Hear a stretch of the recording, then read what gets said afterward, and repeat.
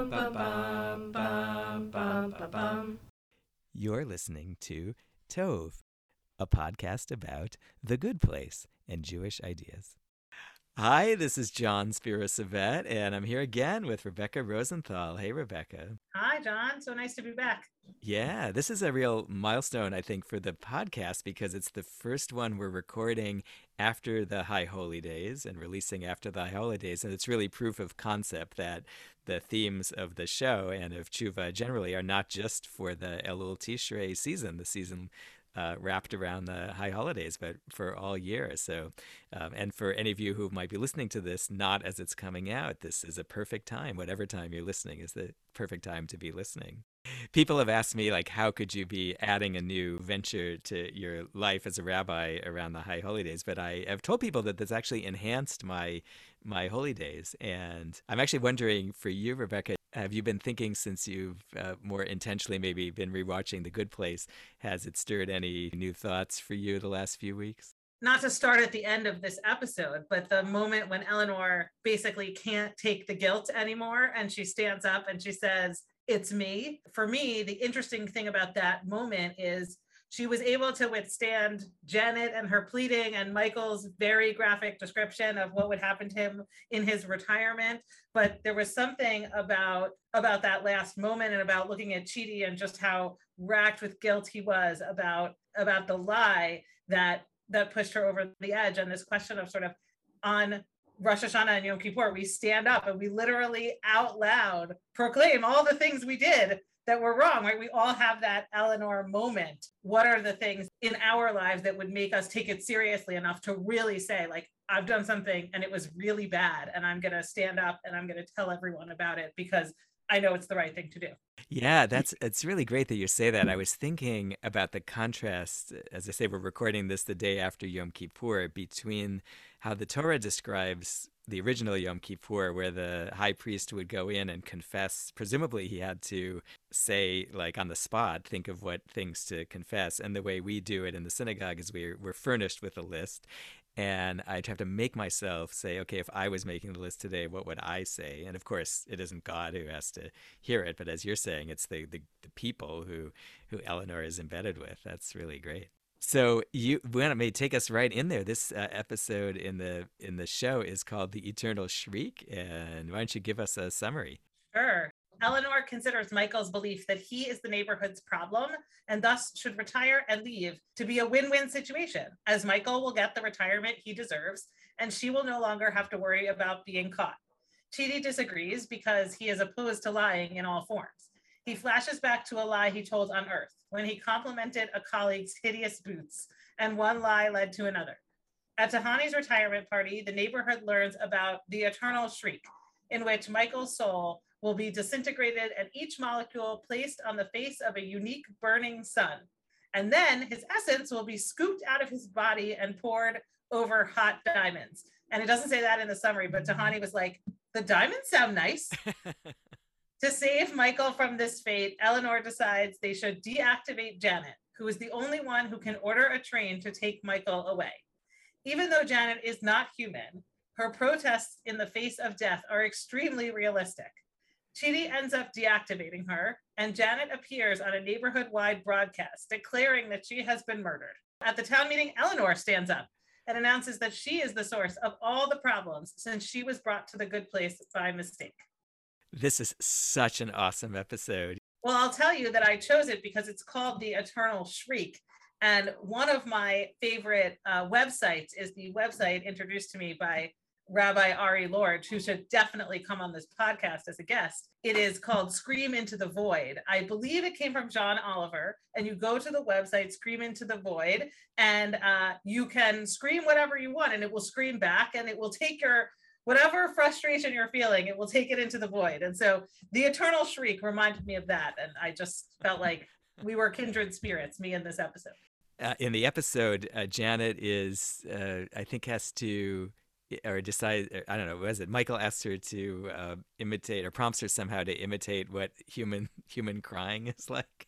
That's a great moment when she says she doesn't have any emotions. And I think one of the great things about D'Arcy Carden as an actress is she says she's Janet and she's a robot and she doesn't have any emotions, but she's actually excellent at really portraying the Janet robot, not human being as someone who really does, and over the course of the series gains a lot of emotions. But I have to say, I do love the Janet in this episode where she's just like, hello, hello, hello, over and over.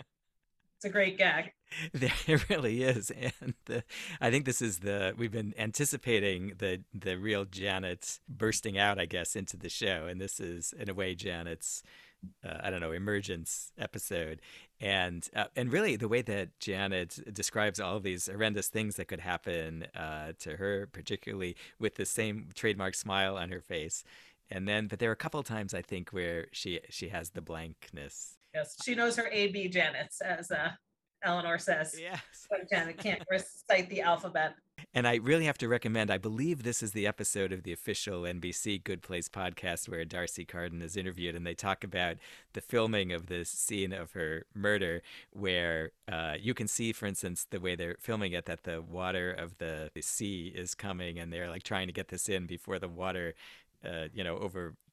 crashes over the set, and also just how many face plants she had to do in order to get that take right. And I think there probably were other like lines. It was kind of one of those improv line-orama things where, along with like the picture for the Nickelodeon Kids Award thing, which was so funny. I mean, I think we say this in every episode, but all the acting on the show is just brilliant, and she is particularly brilliant at playing Janet, who, if you kind of described her as a robot who knew everything, you would never picture the way D'Arcy Carden embodies her. Really, truly, she is Janet, and she gives her such human qualities, even though she's not supposed to be a human being. Yeah, this imitation of like begging for her life is, which is this horrifying scenario. She makes hilarious. It's really and she can snap back and forth between, hi, I'm Janet, let me tell you what I'm doing. All of these things are just a mechanism to prevent an accidental reboot, and suddenly it's like the first time we see her not in her smiley regular Janet voice. It's very interesting, actually, if you look at Janet and Michael, to think about what does this show think human beings are really about, right? Janet, as her failsafe, plays on our human emotions, and right, that we would never kill someone, hopefully, who's begging you for their life and showing you pictures of their children. And then someone in contrast, you have Michael, who at his retirement party is like, I wanted to get my hair wet and pull a hamstring and get a rewards card and eat a saltine, right? And that there are both these sort of complex emotions, but also these kind of little things that we don't really think about that make us very human. Yeah. I loved how Michael's thing about the saltine, and his comment, I think, was very dry, which I think was the same comment that Chidi's colleague maybe made about his eternally endless manuscript, very dry. Maybe I was talking with Audrey in one of our earlier episodes that, as a person who is not particularly tall, I'm just fascinated by actors who are, and Ted Danson certainly is, and the combination of his the way he towers, and yet these kind of also the way he creates smallness, whether it's with his his sadness and all of that. It's just, to me, it's very gripping and interesting how he plays off that contrast. I mean, he is so morose in this episode, and yet he's so funny and kind of physical in the way he does it. Yeah, and I think I have already said in this episode, very brilliant actors, but something about sort of the way he carries himself, where he seems not fully comfortable in his own body. And then, when he goes to Tahani and she's planning this retirement party, and he's like, wait, I have to tell you what my retirement is really going to be like. And then she has to switch the whole entire party to be very sad and somber. Although I did notice that one of the things that she serves at her sad and somber party is black and white cookies. And I was like, black and white cookies are the best. You should not serve those at a sad and somber party, maybe because they're like dark colored. But I was upset on behalf of the black and white cookies that's what got served. But I love the Michael Piñata at the original version of the party. It was so grotesquely, not looking like him. Also, I mean, I don't know if you've been to a child's birthday party lately, but piñatas are very hard for children to break. They're very difficult. I haven't had little kids for so long, and I honestly don't know if we had piñatas at any of our kids' parties, but they seem so like, I guess violent. As we learn that, as Michael says, his fate will be involved being sort of the most grotesque version of a piñata one could imagine. It is such an interesting discussion of what happens after we die. They're already dead, but then there's sort of like this second death that Michael's going to get of eternal torture of his molecules and I actually thought it was so fascinating the way he kind of broke it down, right? His soul is going to be broken up and his essence, and then what's left of his body. And I started thinking, that what's left of his body is going to turn into a piñata. But if your soul is gone and your essence is gone, like, what is your body, right? Like, can it feel anything? Apparently, according to the theology of the Good Place, this is a very specific picture of, I guess, the afterlife of the afterlife. And of what happens to you, and maybe not the most comforting one if people are asking, what happens to us after we die? You can live in a neighborhood with endless frozen yogurt, or your essence can be poured on hot diamonds. But it's making me think of a couple things, which is, and I'm now wondering just on the spot whether this is where the idea of the eternal shriek comes from. There is an episode of Star Trek: The Next Generation. Now, I've said that like we're only going to talk like Torah, Talmud, Good Place, like no freewheeling over all of pop culture ever, but I'm totally breaking this rule. I'm not a Star Trek guy at all, but there's this thing where the Klingons, when they lose someone, gather around the body and they shriek. Have you seen this, Rebecca? You are not speaking my language, I have to say. Anyway, what happens when a Klingon, I guess, dies, the Klingons who are present, they gather around the body, they shriek, and then they say, just dispose of this. It's a mere shell. It's so different from the Jewish idea of how we take care of a body after someone dies and the soul, so to speak, is not in there anymore. I'm just wondering whether there's some. I'll have to go track this down if there's a reference there.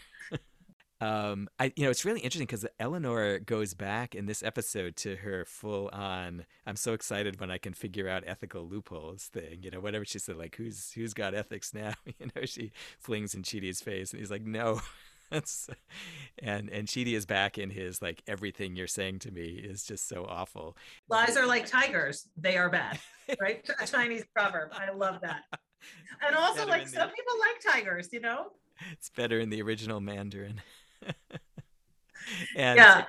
I think, it's a great trick, I guess, that they play on us, because we're so not expecting this admission at the end from Eleanor. I mean, it looks like, and I guess, spoiler alert, it's not, but it looks like this is the turning point. But it's definitely an inflection point in the season. And it's, I had forgotten that was the ending of this episode when I wanted to do this episode. And I was like, oh my God, I forgot that. I was shocked.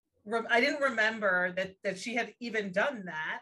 And in some ways, right, all of Chidi's moral philosophy and ethics had seeped into her. But I think actually in my viewing of the show, my reading of it, the thing that really affects her is her relationship with Chidi. When she's right before she stands up, she says, "I love you, man." What she's reacting to is not the books and the ethics that Chidi has been teaching her, but actually seeing another human being's pain and deciding to react to that, which is very different than the Eleanor we've seen on Earth so far, right? She is able to see other people's pain and not care that much about them. And I feel like for her, this is the first time when she looks at Chidi and sees that he can't take it. It's going to eat him alive forever, that she just feels like she can't be that person anymore. It's a real Yom Kippur light bulb change moment for her. And I agree with you. I think it is an inflection point in the series. And I think it's probably one of the things that really starts Eleanor and Chidi on their path together, as opposed to him feeling like, well, I made you this promise, and so I have to keep it now. That she does this amazing thing really for him, not so much for her.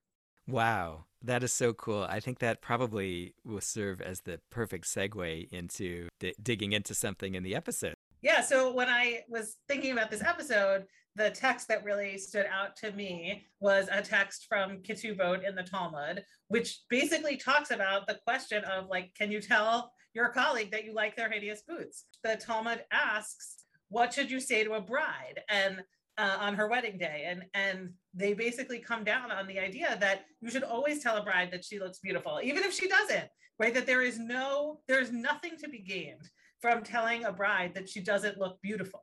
And so the rabbis kind of endorse the little white lie for the sake of preserving this other person's dignity. And we know that the rabbis think that human dignity is very important, right? They talk about embarrassing someone as being like killing them, that you don't want, you want to avoid public embarrassment at all costs. And so I think, right, Chidi, this tiny lie about the boots, I mean, yes, it spawns like a whole thing, right, with the boots and the surgery and everything, but this little lie about the boots eats at him, right? And who among us hasn't said like, oh, I like your shirt, right, when we haven't necessarily meant it, or, oh, you look really nice today, when we haven't necessarily meant it. And I guess I fall on the side of the rabbis to think like, where is the harm in that, right?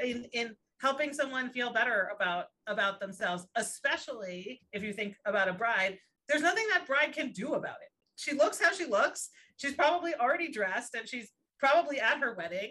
And if you go up to her and you say like, oh, you look really bad, what is she going to do about it? Nothing. There's nothing to be gained. And so I think, you know, the boots sort of went a little far because he bought Chidi boots and then he wore his boots all the time. But I think most of the time our little white lies do not spin out in that direction. So this is making me wonder why we even think of them as lies. Why do we even have a question about it if it's so clear? This idea of sort of a social nicety, it's a question, right? It's a fine line between I'm not telling you the truth and I'm doing something to kind of preserve your dignity, our community, our relationship. I don't know that you should avoid going up to someone and be like, you know, there's a huge hole in the back of your shirt. You should tell people that, even if there's nothing they can do about it, because you don't want them going around, you know, with their shirt all ripped up if they don't know it, right? They might try to fix it. But telling a bride she looks beautiful, that strikes me as a pretty harmless lie. And maybe it's not even a lie. Maybe it's really a way of preserving relationships. So I wonder if the calculation, though, would be, I'm just going to take the devil's advocate position for a minute, that if people know that that's how you act, then people are going to start factoring that into how they interpret things you say in relationships. And maybe like in the best case, they'll be like, okay, we don't really talk about how anybody looks.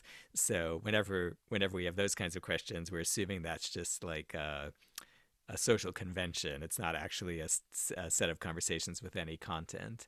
Nobody ever means anything when they say you're beautiful, but you know, when they say, when you talk about other things, like that's where truth and lies matter. And I think that for Kant, I forget if Kant is explicitly referenced, I think possibly in the episode, says that like any time you lie about anything, yeah, you might have a gain in the moment, or even a gain in this particular relationship that you have, but you're basically harming the ability of anybody to trust anything, and everything is built on the kind of contract that saying words to each other is. And that's why he says, you know, tough as it is, you should tough it out, and you should not say beautiful to someone you don't think is beautiful. Isn't that why everyone hates moral philosophy, Professor? Well, that actually also threw me into a bit of a crisis of, does that mean that everybody hates rabbis who talk about moral philosophy? Possibly. We rabbis also suffer from this, although as my teacher, Rabbi Sharon Brous, always talks about, you should make people a little bit uncomfortable in synagogue with your truth, that you shouldn't only come to synagogue or really to any religious experience because you want to be told how great everything is and how great you are. And I think coming out of Rosh Hashanah and Yom Kippur, like, yeah, that's an important message that we clergy should take into our hearts, which is that it's not our job to tell everybody how great they are all the time, but also that there are moments when it does more good than harm, which is often how I like to look at the world, to be kind to someone. And something I talk about with my kids a lot is, how do you deliver a message, right? There's a lot of different ways you can deliver a message, and maybe it's not a lie, but you are thinking about how your message will land with that person, right? Guarding your tongue, Shmirat HaLashon, a major principle in Judaism, to really think about how is the other person going to receive this? Because I think the flip side of what you and Kant are talking about is if you go around being mean to people all the time, or quote unquote telling them the truth all the time, they may not want to hear anything from you because they experience you in such a difficult way, and you put them in such a difficult emotional place that they can't hear anything from you, the good or the bad. And I think one of the things that good rabbis and good spiritual leaders do is deliver messages in the way people can hear them. Even if they're difficult messages, they are given in such a way that will make people think about it and will not close people off and have people think, well, this isn't about me. You want people to be able to hear a message and think, well, maybe actually that is about me.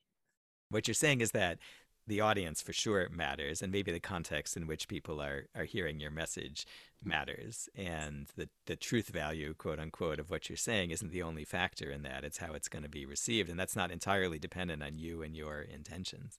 One of my kids is, he really cares very passionately about the environment and the planet and all the terrible things that we're doing to the planet. And he can be a little bit of an extremist and say, like, there should not be any humans on the planet because humans are bad for the planet. And, I say to him, like, that might be true, right? There is truth to that if human beings did not live on the planet would be in better shape. But given that we live here, right, what are the messages that we can say about how we might help our Earth that people might be able to hear and do something about, as opposed to just saying, well, if only we weren't here, everything would be so much better. And if I may give a little plug, the teens from the synagogue where I work, Central Synagogue, gave an amazing Devar Torah on Yom Kippur about the book of Jonah and the way in which we are being called to wake up to the climate crisis, that you can find on Central Synagogue's YouTube page. And I think one of the things we talk to them a lot about is, how are you going to deliver this message so that the people in the congregation will hear what you're saying, not as a scolding, but as a call to action. And I think they did a brilliant job. The last thing you said also suggests that when you talk to someone, it's not just about describing the truth, but it's about what will result from whatever statement you make. The purpose of saying anything that's a judgment about something that's gone on or a judgment about that person is forward from there. It's not just now, a snapshot of now. And I think that's actually one of the problems with Chidi. He might be a brilliant moral philosophy professor, but he's not very good at context or nuance. He's an extremely black and white person. It is never okay to lie, right? He says never, ever, ever, ever, ever. He wakes up his girlfriend in the middle of the night over the boots. That feels like a deal breaker to me. But never, ever, ever okay to lie. I think it shuts down the conversation. It makes it hard to engage if you say, like, no, never this, always that. The world just isn't like that. It's not black and white. It's so nuanced. And I think one of the things that's amazing about The Good Place is that they are interested in tackling that question of nuance. What does it mean to end up in the good place versus the bad place? Is there a nuanced understanding of the good place and the bad place? The answer at the end of the series is really yes. So Chidi in particular has been enlisted in this lie about Eleanor for a good long time now. And it sort of looks like that was the right play for a while. I mean, there's no way Eleanor was going to confess at the beginning if that was what was supposed to happen. And it really took being in this situation where the lie was important and it was but it was still unstable. I mean, it was probably right for Chidi to protect her in these particular ways. And I don't think any harm, it turns out, I mean, there was sinkholes, and I think Glenn or whoever who was stuck hovering, I mean, there was some suffering along the way from different people, but in the scheme of things, it sort of looks like, contrary to his own philosophy, that he did, I don't know if it's not the right thing, at least he did something by lying for a while that was okay. And you sort of wondered, I think, at the cliffhanger at the end of the show, was he finally going to break and be the one to stand up and say, okay, I have to tell the truth, it's her, and I don't know if he would have said, and I've been I've been a willing accomplice or an unwilling accomplice, because there was so much facial in the episode where she's, for the most part, Eleanor is kind of reveling in how they're getting away with all this, and he is in such pain. I love when she describes his turtling up, shrinking into his shirt and all that, and his grown. He's just really peak Chidi, I think. But you think he might be the one who's going to come out with it, and he doesn't. It's so much better that it's her. I think if Chidi were going to confess, he was going to confess that it was him. I don't know that Chidi necessarily has it in him to like point an accusing finger at Eleanor, but it's so much more satisfying, right? That she looks at everything and she says, no, it was me. At the beginning of the episode, you have Michael and he's listing all the things he did and then the exact consequence, right, that happened. He's like, there wasn't enough shrimp, and then the flying shrimp came and got me, and there wasn't this, and so this happens, right? And I think that's in some ways the theology of Rosh Hashanah and Yom Kippur. It's like, I will do this and God will do this, right? I was a good person, so I get in the book of life. So Michael is presenting us with this idea of like, I did this bad thing, so this exact bad thing happened to me. When Eleanor gets up and admits that it was her, right? She's not doing it because this exact bad thing happened or this exact consequence is in front of her. She doesn't know what the consequences are of her admitting this bad thing that she's done, right? Of being in the wrong place. But she's doing it because either like Chidi's moral philosophy lessons have been swirling around in her brain and she has it now, or because she's noticed, at going back to what we were talking about earlier, that this is causing Chidi pain and she doesn't want to do that anymore. So I want to mess a little bit with the understanding of this quote from the Talmud that you brought, and we'll put the whole text in the notes. But my understanding is that in this situation of what's the song you should sing in front of a bride as you're dancing, and I want to sort of make note of the sexist context in which this whole thing is described. And by the way, the actual quote itself is extremely ableist, because it also talks about like the problems with a bride who is blind or anything, right? And that those people couldn't possibly be attractive. So we'll just stipulate up front that the rabbis have some problems with both like sexism and ableism. Absolutely. And so the position, I think, of Beit Hillel is that every bride should hear the same message, which is basically, as I understand it, inner beauty and outer beauty. And Beit Shammai take the position that you should come up with some actual descriptions of that bride. Not that you should say, you're ugly and you're a horrible person, but that you should pick some actual characteristics of this bride and speak those things. I think the problem that Beit Hillel has is that if you don't say beautiful bride, but you say you are the kindest soul I've ever met, then the bride is saying, are you saying I'm not beautiful? I don't. Right. It's like, I want to set you up with someone. They have a really great personality.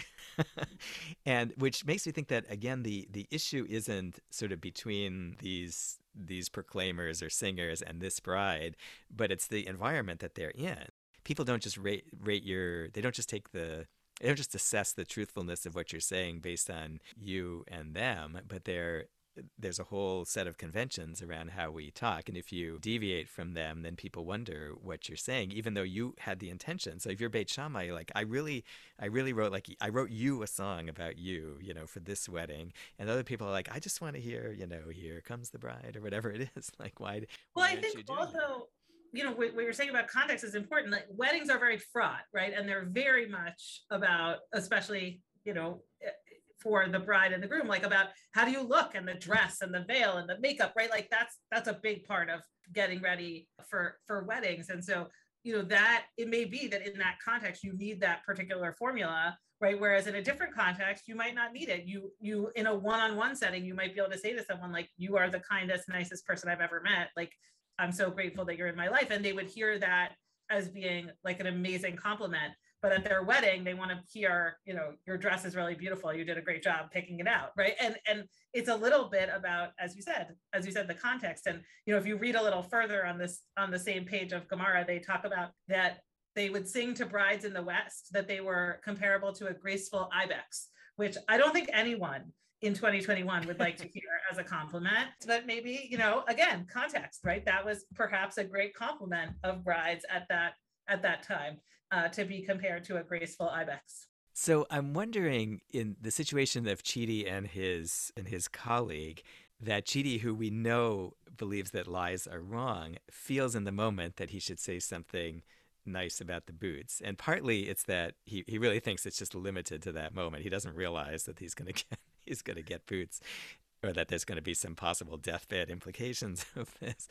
And I'm wondering whether a world would be better in which people would just speak, would just speak, find the actual truthful words to say, even at a wedding, that would make the bride and the groom feel complimented. I have to say, I was at a wedding recently where I feel like the people who got up said such beautiful and distinctive things about the bride and the groom that were so true. I myself just felt like so uplifted by that. And now obviously there were also the regular songs that were played by the band, the Chores, and that's kind of the standard stuff. I don't think there were words other than Simon Tov and Mazel Tov, but I was just so impressed by the care. I would have been happy to be at a wedding, I think, anyway, but I was even more happy to hear distinctively wonderful things about this couple. And I myself was thinking about this because what I did on the beginning of Yom Kippur in the synagogue that I serve and that I was addressing was saying that we have been for this past year plus talking in such critical terms about the world and a lot of the people in it, but another way to look at this past year is to think about how many life-saving acts there have been that you here collectively have done. And actually just pounding our chest and confessing wrongs would in some sense be a lie. It wouldn't be the truth about the year. And I encourage people to try to pair those things up. And I found actually when I continued my service after that, I felt totally differently about the words I've been saying in a very kind of confessional, self-critical mode probably every other year. And I felt like, so I don't think I was lying. I think I was just helping to complete the picture a little bit. Obviously, I don't think I was lying at all, but I mean, I felt that the picture wasn't complete, even though there were plenty of critical things. And obviously in Yom Kippur, we're there to do that too. So I kind of like, the Beit Shammai approach of selecting and setting an example of finding truth, of starting with, is there a truthful thing to say that will also be appropriate to the situation, and not just let me default to the standard things that people want to hear or expect to hear. Yeah, I agree with that. I think as a general rule, you want to find specific things. At Ikar in Los Angeles, where I used to work, for every aliyah, whichever rabbi is up there with the person coming to bless the Torah, they say something specific about that person, right? If you're up there because you got a new job, or because it's your birthday or a yard site, the rabbis will talk about the person. And if you know them, it's great because you're like, look at my friend getting this great honor. And if you don't know them, it's actually like such a beautiful way to have a little bit of insight into who are the people sitting in your community, that it can be very anonymous if you are new, or if you don't know that many people, or if you're only there for the first time, or whatever it is. And so hearing something in specific, not just like, this is John, he's a rabbi, but hearing like particular attributes about the kind of work that you do, or the kind of person that you are, or a little bit about your family, or someone who you're remembering, that can be really powerful. And I guess, I don't know, if Chidi had said like, wow, red is one of my favorite colors, but I think those boots are very ugly, would that have been better than what he said? Maybe. Or I think sometimes that kind of thing comes across as a little bit disingenuous. It's like, you don't want to tell me outright that you hate my boots. So you're searching for something really good to say about them.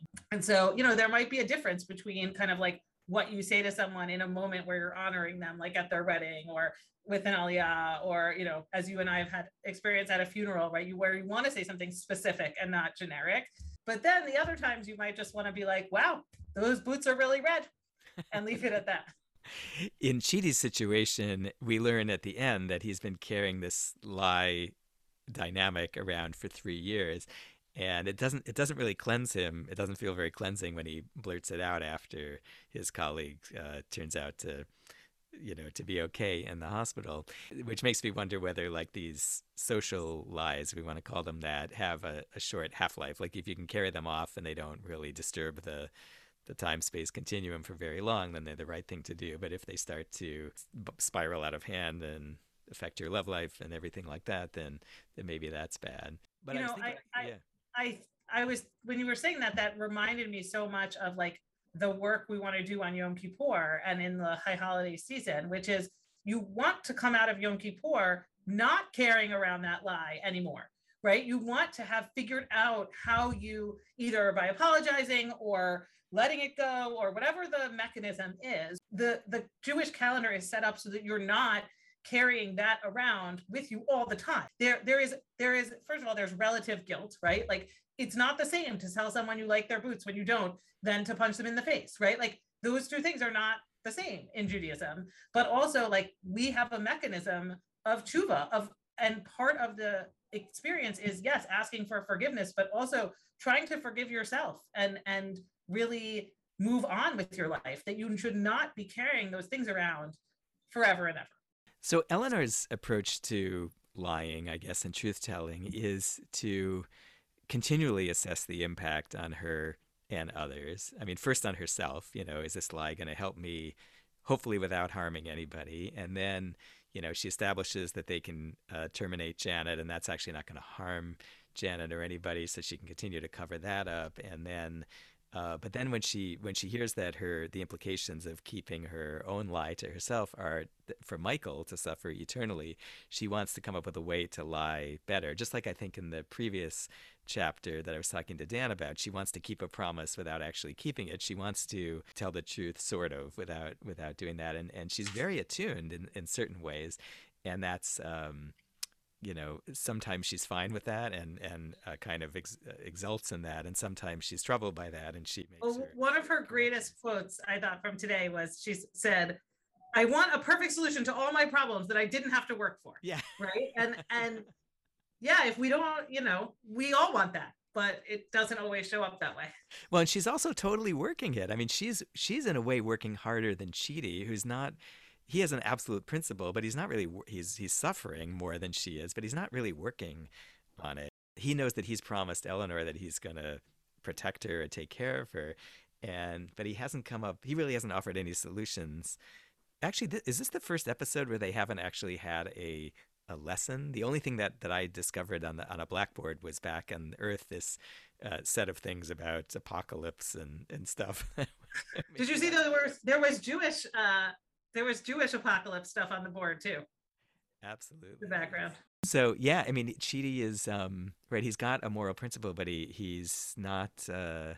He's got one. It's not really adaptable in a way. It either works or it doesn't. And when it's not being applied or nobody's going with him along it, he just is suffering. He doesn't even. I don't think he says stomach ache here too, does he? He's just like his whole being is in pain. He's having he's made entirely of stomach in this episode. It's interesting because I think what's happening here, right, is two of Chidi's strongly held moral principles are coming into conflict with one another, right? Don't lie and keep your promises. And that is like such a complicated question of what happens when you can't resolve everything in a neat bow. And part of the reason probably that Chidi basically had only dysfunctional relationships on Earth was that he couldn't handle the conflict between two deeply held principles, right? And I think a lot of what's in Jewish text is about trying to resolve conflicts between two deeply held and important ideas and important principles, right? That's what the rabbis are arguing about, right? Is it this one or is it that one? In a lot of cases, right? And even in this case, Hillel and Shammai they're just looking at this bride with two different principles. One is don't shame someone, especially on their wedding day, and the other is tell the truth. And how do we reconcile those two principles, both of which are important? So Chidi says, toward the end of the episode about himself, I'm just not a person who can lie. Like, that's bad for my soul, regardless of what it's going to do functionally in the world, or whether what I say is kind of adjusted to this situation. And I really admired that moment, because I also think it's a very truthful thing to say about this issue, right? I don't want to be calculating all the time. Well, which maybe makes it too simple. I don't think he's just saying it's too hard work. It's too hard work for me to keep track of the things I say. I think he's saying, like, this is a quality. Truthfulness is important to my being, and that feels very genuine. And I guess I admire that as a position that has to be stated, because again, when we do as we're doing and justify adjusting our presentation of the truth or withholding it to situations, we're still saying it's not necessarily the truth. We still preserve that label. You started off by saying that Eleanor is responding ultimately not to arguments, but to Chidi and her care for her. I think that's so beautiful. You want to say any more about how you think that operates with her? Well, I think, one thing we learn about all of the major human characters is that they basically they didn't have functional relationships on Earth. And so in some ways, we're seeing people who could not figure out how to relate to other people in their lives on Earth. All of a sudden, they are figuring out some of the ways of relating to one another in the afterlife, right? That's part of what I think makes this interesting, is they are moving out of their stereotypes and into a more complex understanding of what it means to be in a relationship. And that continues to grow a lot over the course of the series. And I thought one of the other really powerful moments of this episode, which comes right before Eleanor's admission, is Michael's apology to Tahani for what he said at the retirement party. And, there's a lot of discussion in the world about like, what is an apology and what is a good apology and a bad apology. And that was it was a pretty good apology. He took responsibility for what he did, and he expressed the ways he would try to do better in the future. And, even though he's not one of the human characters, I think this question of like, what does it mean to be in a relationship with another human being, or I guess another being, right? That comes up for Janet too, as we move through the series. And I think this is really, The Good Place is about a lot of things, but one of the things it's about is about how do we create strong relationships with other people. And this moment for me is Eleanor really, at least for a moment, understanding what it means to be friends, right? To be a good friend and to care about someone in the way that she cares about herself, right? It's love your neighbor as yourself. Eleanor loves herself, right? She thinks she's really great. And she is able to find a way to love Chidi enough to put him out of his misery. Wow. I think we're going to have to a lot come back to this, because it's this huge tshuva moment, this moment of reckoning and doing the right thing in such a big way for Eleanor. And you're injecting this factor about how much it's not only about her and has come about not just because of her. And I think that's a huge teaching. As we're wrapping up, this is not about tshuva or even particularly deep, but I am a baker in my spare time, and I just really loved Flan Voyage and retirement chocolate cake. I thought that was it's just really funny. And I was thinking, and then I started thinking to myself, like, if I was throwing a Good Place themed party, like what would I make at my Good Place themed party? And I would like to try the retirement chocolate cake. We have to definitely figure out a way to do a Good Place theme party, or maybe a series of them, a retirement and other things. We'll have to, God willing, in person, or maybe we'll have some kind of virtual event where we can invite people to bring their favorite Good Place theme. That would be really fun. Different Good Place themed foods, frozen yogurt, it's a full cell phone battery flavored frozen yogurt. What is that? This is a special moment, I want to say, in the show and in the podcast from a Jewish point of view. I believe there are 50 episodes of The Good Place. This is number 7, so it's kind of the completing of a cycle. I believe that makes sense. Is this our Shemitah year? Our Shemitah, our 7th sabbatical year. Inflection point. So it's great to be doing that with you and heading into this year where we can continue to have The Good Place with us as we go through what I hope will be a special year altogether. Thank you, Rebecca, for another great conversation. Thanks for having me. And thank you for listening to another episode of Tove. We truly appreciate your making this conversation part of your day. We've got show notes, including links to the Klingons and the teens from Central Synagogue, as well as the Talmudic text we discussed, and some deeper dives into lying at tovegoodplace.com. That's T-O-V Goodplace, all one word. If you're enjoying the podcast, subscribe and give a rating and let other people know about it. And if you've got some ideas for how to make it more fun or more interesting, drop me a note at tovegoodplace.com. You can follow Rabbi Rebecca Rosenthal on Instagram at Rabbi Rebecca Bakes. And I'm John Spiro-Savet on Twitter at RabbiJS3 or on my blog, rabbijohn.net.